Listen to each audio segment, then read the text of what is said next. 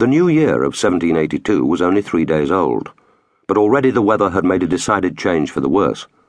Steady drizzle, pushed by a freshening southerly wind, explored the narrow streets of Portsmouth Point and made the stout walls of the old fortifications gleam like polished metal.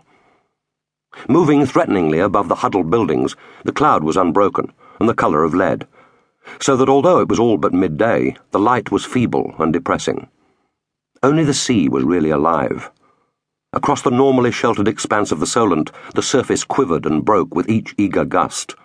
But in the distorted light, the wave crests held a strange yellow hue, in contrast with the dull grey hump of the Isle of Wight and the rain-shrouded channel beyond. Captain Richard Bolitho pushed open the door of the George Inn and stood for a few moments to allow the drowsy heat to enfold him like a blanket.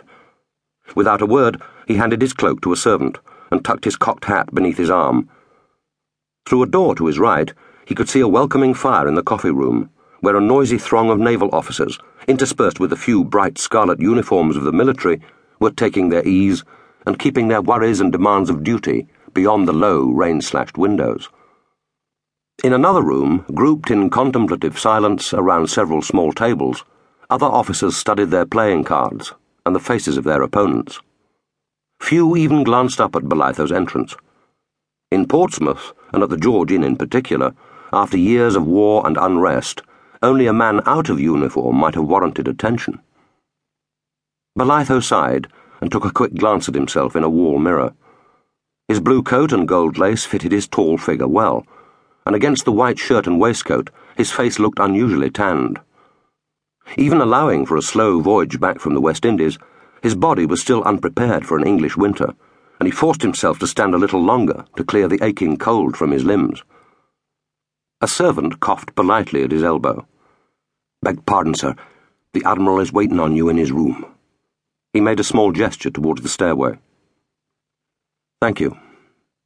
He waited until the man had hurried away to answer some noisy demand from the coffee room, and then took a final glance at the mirror. It was neither vanity nor personal interest. It was more of a cold scrutiny which he might offer to a subordinate. Bolitho was 26 years old, but his impassive features and the deep lines on either side of his mouth made him appear older, and for a brief instant he found himself wondering how the change had come about. Almost irritably, he pushed the black hair away from his forehead, pausing only to allow one rebellious lock to stay in place above his right eye. Neither was that action one of vanity, or perhaps one of embarrassment. Barely an inch above his eye, and running deep into his hairline, was a savage diagonal scar.